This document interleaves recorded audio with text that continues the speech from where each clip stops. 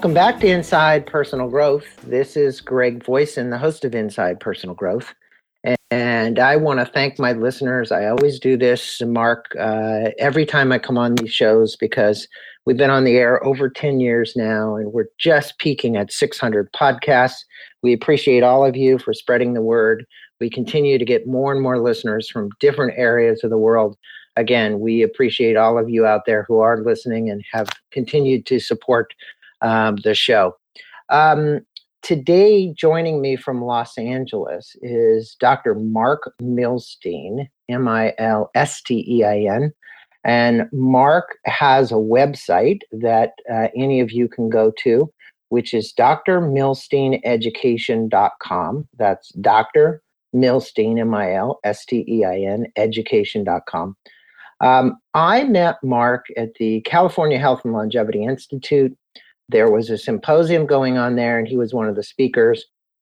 And he reached out to me saying, "Hey, Greg, let's do a podcast here recently," because one of his friends had noticed that my podcasts were getting, I think, a little more play. And so we decided to do this. And Mark spoke at that time when we were together about the neuroscience of sleep. And I thought his talk was fascinating, and we've chosen that topic for today's podcast as well. Mark, good day to you. How are you doing? Oh, good. Thank you. Thanks so much for having me on. Well, appreciate having you on Inside Personal Growth, and appreciate you spending a few minutes with my listeners to inform them about how to improve their sleep habits and how to get a better night's rest. I'm going to let my listeners know a little bit about you. Mark says that we live in an amazing time. He's done research, and for any of those who are interested in finding out more about Mark's research, you can get it at PubMed, pub.med, and just type in Mark's name. He currently has a couple of books in the works at this point, none yet to newly be released here within at least the next 6 months, but he is working on it. He's done research on sleep. He's done research on productivity, on how to make our lives healthier and happier. And he said the problem is, in a world where unreliable information fills in the burbs and sound bites, how do you know what's real and what's hype? That's where Mark steps in. He specializes in taking lead research on human health, productivity, and happiness, and presents it in a way that entertains and motivates people, and he definitely is entertaining and motivating in his lectures. He specializes in connecting the latest research from multiple science disciplines and integrating this complex information into clear and an accurate picture for physicians, therapists, companies, and anyone looking for a clear solution to improve health and happiness. And Mark, we couldn't be at a more important time and kind of a turn of our history here they say, I was listening to NPR the other day, that people are really stressed out about this election. Right, very much so. It's and I guess, you can actually sense that, it's like the division between everybody and the amount of talk that's going on. But you mentioned in your video course that if we divide the years that we've lived by 3, and you take that number, whatever that is, to all our listeners are out there, that's how long you've spent sleeping. You state that this is a good thing. And so I'd like for you to just tell our listeners, why is that so, and what's good about it? Right. So, yeah, if you take your age divided by 3, that's the number of years you probably should have been sleeping, but most people haven't been sleeping that number of years. And so what we're learning is that getting enough sleep is related to aspects of our health, our productivity, mentally and physically, in ways that we never thought before. So it's not just about being tired. It's about how much weight we gain. It's about our memory. It's about raising our risk for diabetes. It's about raising our risk for Alzheimer's and dementia. So we start to realize that sleep plays this critical role in our day-to-day health and our long-term health. And so, go ahead, sorry. Go ahead. Well, you said that only 37% of adults get the recommended amount of sleep. So, kind of an add-on question to this, So what is the recommended amount of sleep? I mean, if we are sleep deprived society, and that number you're saying should have been, let's just take, if you're 60 years old, it's 20 years that you've been sleeping. Right. So the reality here is that, if it's less than that, good chances are you're saying we're sleep deprived. So what is that recommended amount of sleep, Mark? So the recommended number, if you notice, if you go online or you watch the news, the number keeps changing slightly. One day it's 7, the next day it's 9, now it's 8.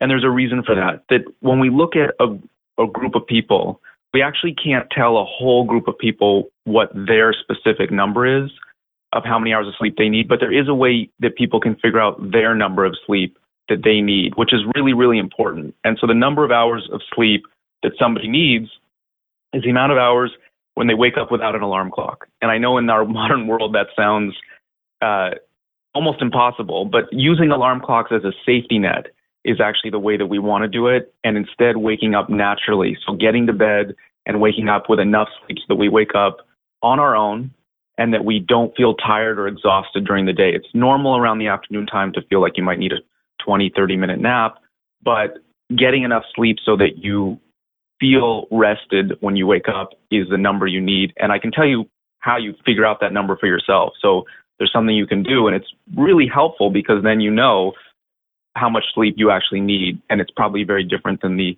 number of hours that the person might be sleeping next to you or someone else in your life. So the number of hours that you need, the way to figure that out is that it's nice to do it on a vacation, or it's nice to do it when you don't have to get up. It takes a couple of days to do it. Don't take any sleeping medication. Lay off alcohol that night. About an hour before bed, put away your technology, your cell phones, your TVs, your tablets, put those away. They interfere with our sleep. Go to bed when you're tired. Wake up when you feel like you need to wake up without an alarm clock. That first night most likely is not going to be the number of hours of sleep you actually need. Most likely your brain and body is recalibrating. The second night, third night, you repeat that exact same thing. So that is lay off the technology, lay off the caffeine, lay off the alcohol, go to sleep when you're tired, no sleeping pills, wake up without an alarm clock. Starting day 2, day 3, day 4, your body's going to let you know the number of hours of sleep that you need. And then that's really important because we're all trying to be more productive. We're all trying to be as healthy as we can be. So then this is my number, and I know that I need to go to bed at this time so that I can wake up at a certain time on my own without an alarm clock. I can set that alarm clock maybe 20, 30 minutes later or 15 minutes later as a safety net, but I'm making sure I'm getting that sleep that is benefiting me, short-term and long-term. Great advice. And I think it's a good way to test it out. Look, if you look at these wearable devices that everybody has, the Fitbits and everything, the Garmin's today, all of them have this sleep app on it, right? And I think people, if I see them coming out and they obsess over this, right.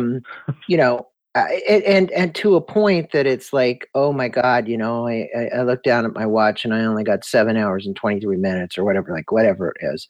How does our lack of sleep affect our performance and work?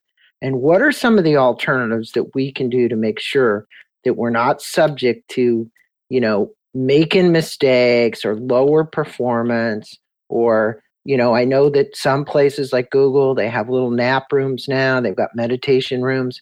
But if you look at 90% of the world out there, it's not Google, right? They're not giving their employees the time to take those naps that they needed, And actually, I think those are a good thing. But so I'd like for you to comment on that. I mean, how do we help these people who are sleep deprived, coming into work, taking 2 cups of coffee just to try and get through, making mistakes in the process, and they have no ability to actually make up that sleep time during the day? Right. So you made several excellent points there that I want to address. Really, really great. Number one was the Fitbits, which I just want to say a minute about, or a couple seconds about that, which is those devices are really great at motivating people to take care of their health and think about their health. But when it comes to how accurate they are at telling you how you're sleeping, they're really not that accurate. The only way to really know how you're sleeping is simply how you feel when you wake up, and also you'd have to go into a sleep clinic and strap something on your head. So something that's just on your wrist or something that's in your bed, that won't tell you. So you brought up another great point, which is people are stressing out about not getting enough sleep, and that can be really part of the problem, is that people realize how critical sleep is. They're having trouble falling asleep. They wake up in the middle of the night. They can't get back to sleep. And then they get in this terrible cycle of being sleep deprived because they're so concerned that they're not getting enough sleep. And that really ties into what you just said, which is mindfulness, this idea of in the hour before bed or when you first wake up in the morning, taking 5-10 minutes. There's been studies out of USC, really excellent studies. People have a very hard time falling asleep, or we wake up in the middle of the night and we can't get back to sleep. A lot of that is because we are stressing out, or we're worrying about all the things we didn't do yesterday or all the things we have to do tomorrow. So the hour before bed, finding what we call a mindful activity. And what that means is it can be as simple as some breathing exercises. We put ourselves in the present moment. It can be reading your favorite book, but make sure it's in a book, not a tablet. That light that's streaming from those tablets can keep you awake. So reading a book, listening to some soft music, some stretching, finding a relaxing activity in low levels of light, not very stimulating in the hour before bed, is critical. Helping people fall asleep, it helps us relax. One other thing that can be so helpful is writing down on a piece of paper all the things that you didn't get to. And it sounds really simple, but if we get things out of our brain and onto paper, our brain will let go of them and not wake us up in the middle of the night worrying about them. So taking a few minutes and jotting down some notes before bed, people call that now a sleep diary. Very, very helpful. The other point that you brought up was... David Allen, the productivity expert, calls that mind dumps. And he recommends that once in the morning, he recommends it before you do anything that you're trying to put concentration and focus on, because your mind is completely distracted by all those things. And I think that's what happens with sleep, with our performance, is when we're sleep deprived, focus is really a challenge. Do you find in the research that sleep deprivation is causing people with ADD, ADHD? I mean, you look at the world and it seems like everybody's got it today because they got an electronic device in their hand. So absolutely what we know is that lack of sleep is negatively impacting. It's making our focus worse. And if somebody has a challenge that they're dealing with, like ADHD or anything that's a challenge, it just makes it worse. So getting that sleep is so important. And it's really just like what you said, that a good night's sleep recharges our battery. It recharges the battery in our brain. And when we wake up in the morning, we have that full battery. And everything that we do starts to drain that battery down. And so what we want to always think about in terms of productivity and focus are, in the morning or when our battery is at its highest level, what are we going to attack first? What are we going to do first when our battery is high? And then being very much aware of when our battery is dropping, and things like a nap, a mindfulness exercise, some breathing, a walk around the block, getting out in a little bit of nature. It doesn't have to be a national park. It could be your backyard, getting a little green space. There's a lot of research now showing how important it is for us to be in the presence of some nature for a few minutes each day. Those are the things that just like during the day when your cell phone battery starts to dip and you might plug it in for a few minutes to get it back up there, it's the same thing with our brain. Sleep charges it all the way to the top. If we get that good sleep, it drains throughout the day, and we're always looking for those things to get it back up throughout the day to give us more hours of productivity. Definitely, and I think it's important when you're feeling that way, not to push through it, but to find a way to give yourself some time to let your body's cycle, and we're going to talk about that, get back into cycle. Now, you say, look, there's a lot of us out there, me included, and you sleep with somebody who snores that's next to you, right. And that affects, I know in my case, it affects my sleep. I'll wake up, I'll nudge, I'll do all those kind of things that you do. What do you recommend to thousands of people out there, hundreds of thousands of people that are dealing with that, and they're trying to be conscious of their partner, but at the same time, they're irritated. Right. It's affecting them. Right. Okay? That's a great question.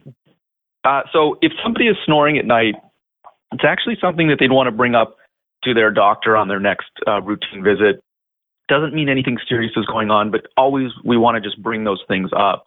In terms of it being annoying to the person sleeping next to them is, as we really realize how much we need to prioritize sleep, we realize a couple things. One thing that we can do is a fan in the room, some white noise, something that blocks it out can be very helpful. Can also be a cue to the brain that it's sleep time. So people put on a fan sound and it kind of puts them in a relaxing mode. Oh, this is what I do every night before I go to sleep. I hear that sound. Your brain recognizes it. It helps you fall asleep. So something that drowns it out can be helpful. If that doesn't work, of course, there's something important about, being close to the people in our lives and in our relationships. But there is something to be said that sleeping in separate rooms, if people are having a really hard time sleeping and it's really impacting them negatively, we really realize how critical sleep is. And sometimes the answer really is that at some point during the night, people have to say, well, I'll see you in the morning and I'm going to go to this room and you're going to go to that room, and realizing that can't be insulting, but it has to be understanding. Now, question for you. Do you advocate any other devices besides a low fan like that? What about, headsets, wireless headsets in the ears, or earplugs, or, anything like that? I mean, you got a lot of people out there we're probably talking to that relate to this. So, earplugs can be excellent. Headphones, there's, electrical devices that you're wearing all night long. There can be a little bit of concern with, hearing issues, that sort of constant sound that's being directly put into your ears, volume issues. So I would say that would be something that we would want to be a little bit concerned about. But earplugs, absolutely. Low white noise, anything that creates, if it's some soft music that you find relaxing. But looking towards the concern about electrical devices is also any sort of little bits of light. We used to roll our eyes at this and say it's not a big deal, but we really realize now that one of the key things about waking up refreshed is sleeping in real darkness. And Pete Sampras, the great tennis player, when he used to play, he used to go to a hotel room when he was on the tour, and he would cover every light source in his room with some black tape. And he said he really played better. He focused better. He had more energy the next day if he blocked all the little lights. I mean, the light on your TV, the light on that's coming from your cell phone. We used to think, that was a little overkill, but now we realize that our brain was actually designed to sleep in real darkness, not modern darkness, all these little lights in our room. We don't need to cover everything up with black tape, but putting one of those little sleep masks on your eyes. Sometimes people pair that with earphones. With earplugs. So they really get that sort of detached cocoon feel. But covering our eyes with a little towel or a sleep mask can be very helpful. People are startled. They can't believe how refreshed they feel the next day when they actually give their brain the true darkness it has evolved to actually sleep in. So that's another tip there that can be very helpful. Now, you state that 60% of the sleep disorders are stress related.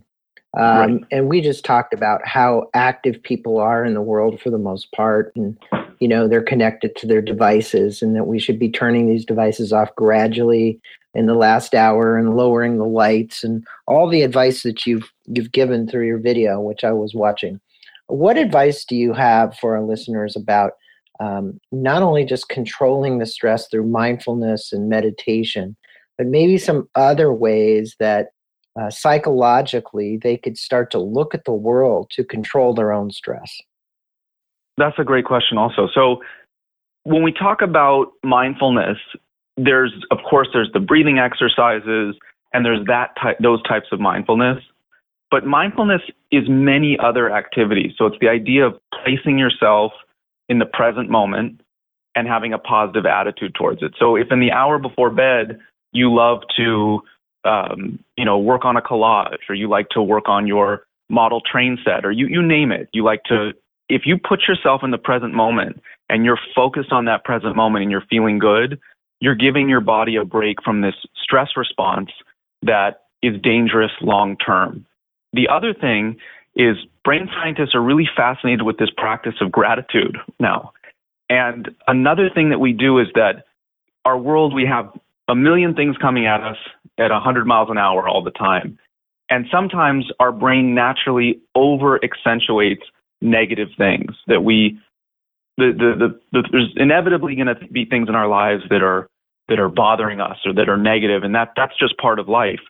But if we sit down before bed or even in the morning and we do something called a gratitude practice, we write down all the things in our life, or make a quick list of the things in your life you're truly thankful for, that you're appreciative of, that we can easily ignore. We easily take them for granted. And then you make a list of all the things that are bothering you. People are often surprised how long the list is of things that they're thankful for and how short the list is of things that are negative, that are truly bothering them and should be bothering them.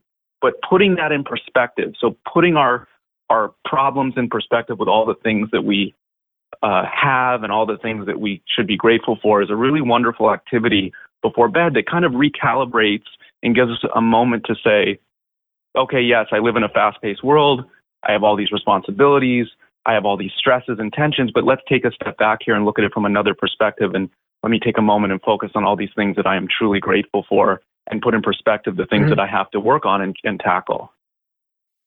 Well, and I think it also has, look, there's certain chemicals that are released in the brain. You talked in your video about melatonin and serotonin, and there are certain elements here that take people to depression, and there's other things that lift people up, which is why people actually, exercise and they release good chemicals into their system. My question for you, though, is really about this. Happiness has to play an effect on our sleep. And I know that part of your work is about happiness and productivity. Right. Gratitude obviously leads to us being more happy overall, happy about our life, our partners, our world around us. So what's the correlation between the gratitude, happiness, and our ability to sleep longer hours with uninterrupted cycles, so we're getting deep, good sleep? So that really ties into this idea of chronic stress and the things that are stressing us out. What happens is that when we sleep, we give our brain and body a chance to regenerate. All those chemicals that you're talking about, when we're sleeping, we're releasing melatonin, we're recalibrating brain chemicals so that we can have the proper levels of dopamine, serotonin, so we can regulate our mood. So that's all happening when we're asleep. The thing that disrupts that is the stress that in many cases, this is not all cases, but in many people, what's happening is that the stresses in our lives are waking us up in the middle of the night. That the way that we actually sleep is we sleep in this cycle where we actually wake up every 90 minutes. We might not even realize it, but that's very normal. So it's very normal to wake up every 90 minutes. Where people get into problems is the waking up isn't the problem. It's the not being able to get back to sleep. And if people wake up 90 minutes after they finish each cycle and they start to worry, they start to stress, they didn't deal with before they went to bed what you just called the memory offloading or the memory dumping, or that idea is that our brain in the middle of the night will grab onto those stresses and say, for survival, we have to figure this out now. And that's where the interrupted sleep then interrupts the rebalancing of the brain chemicals that is needed to happen throughout the night so that we feel happy, we're in good mood and good spirits throughout the day. So there's this it's almost like a domino effect. They're very much connected. Interesting.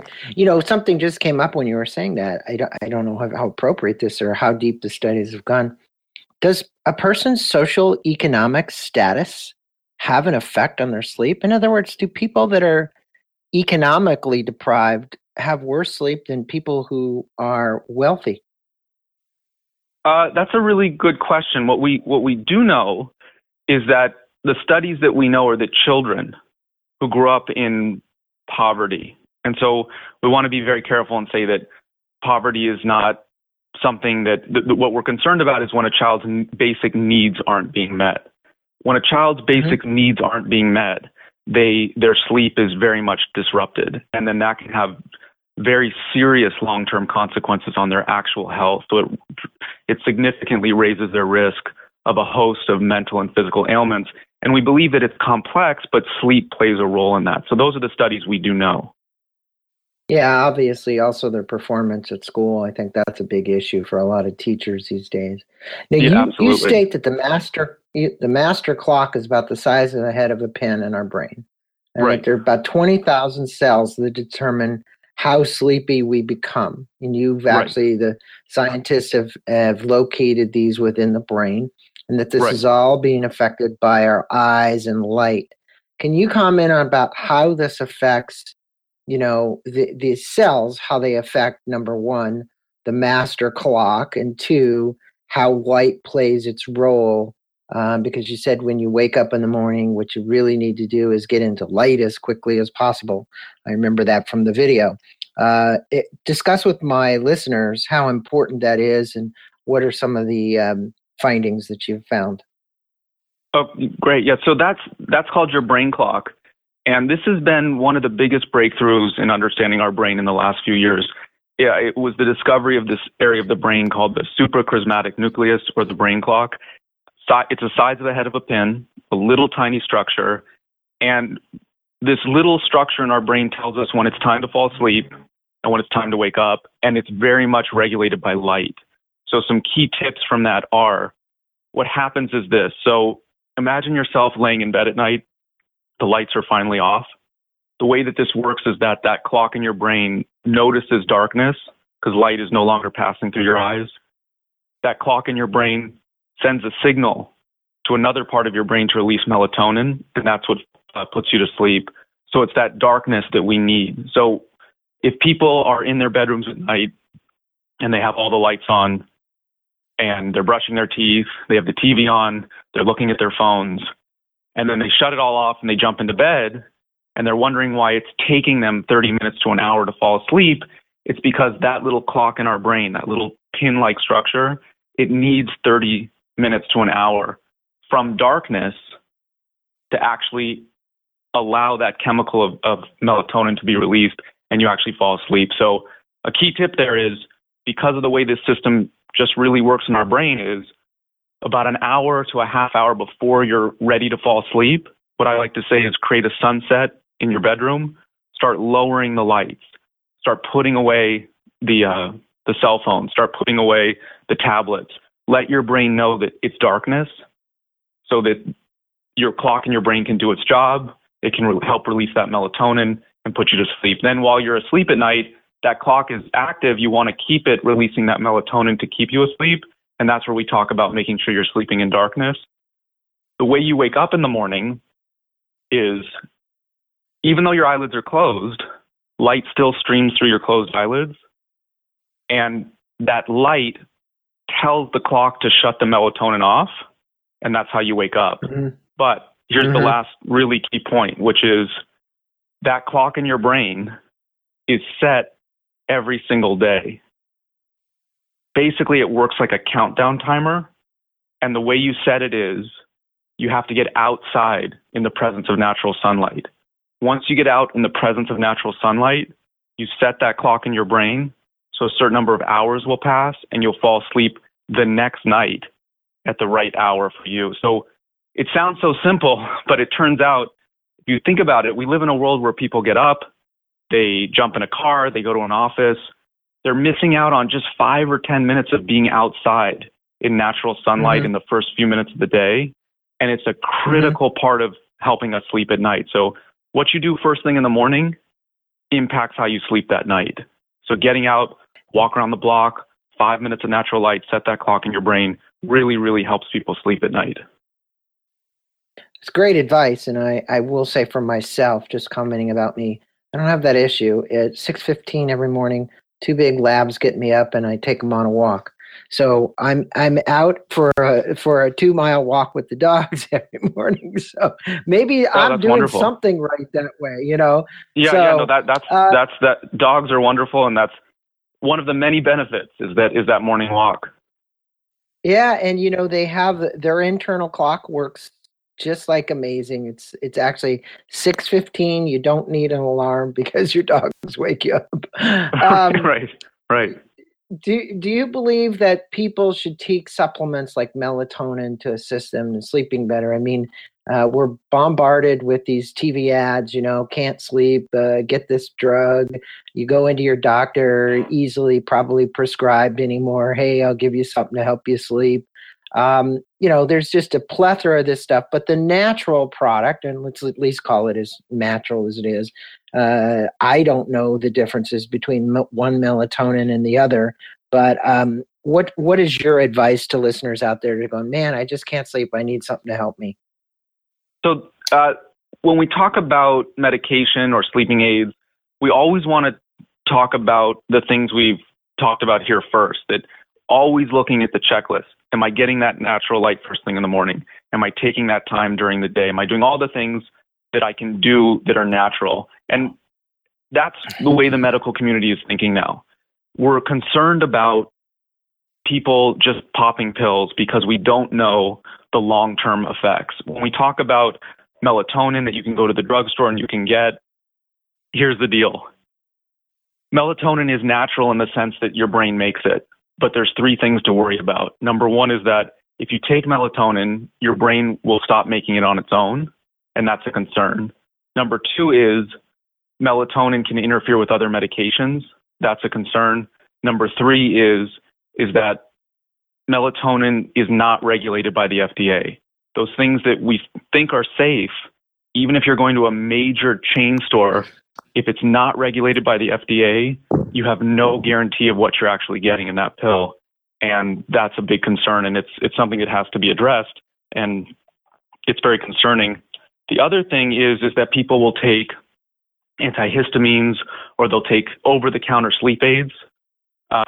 They think they're safe because they're sold in a pharmacy. We have lots of data coming out this year, really, really strong scientific data showing that the long-term use of these over-the-counter sleeping aids or taking an allergy medicine because people say, I'll use the side effect, it makes me sleepy.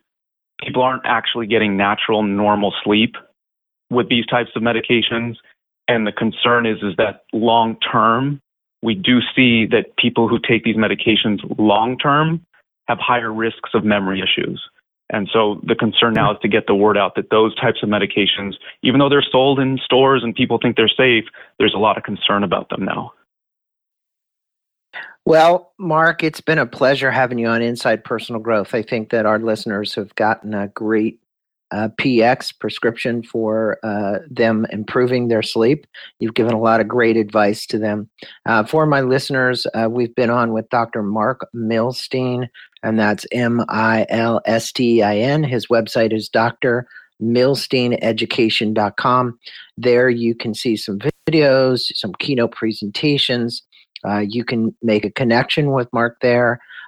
He's got a blog called A Dose of Science blog. And so I'd recommend, again, you going out to that website. We'll put a link inside the blog to Mark's website as well. And you'll see some videos up there for him. And he's also got a lecture series, so you can attend a live lecture series or watch on demand. So those are courses that Mark has. But Mark, we appreciate having you on the show this morning. Spend a little bit of time with the listeners about sleep and how important it is to our productivity, to our happiness, and to our overall health. Thanks for being on with us. Oh, thank you. I appreciate it, and it's been great to be here.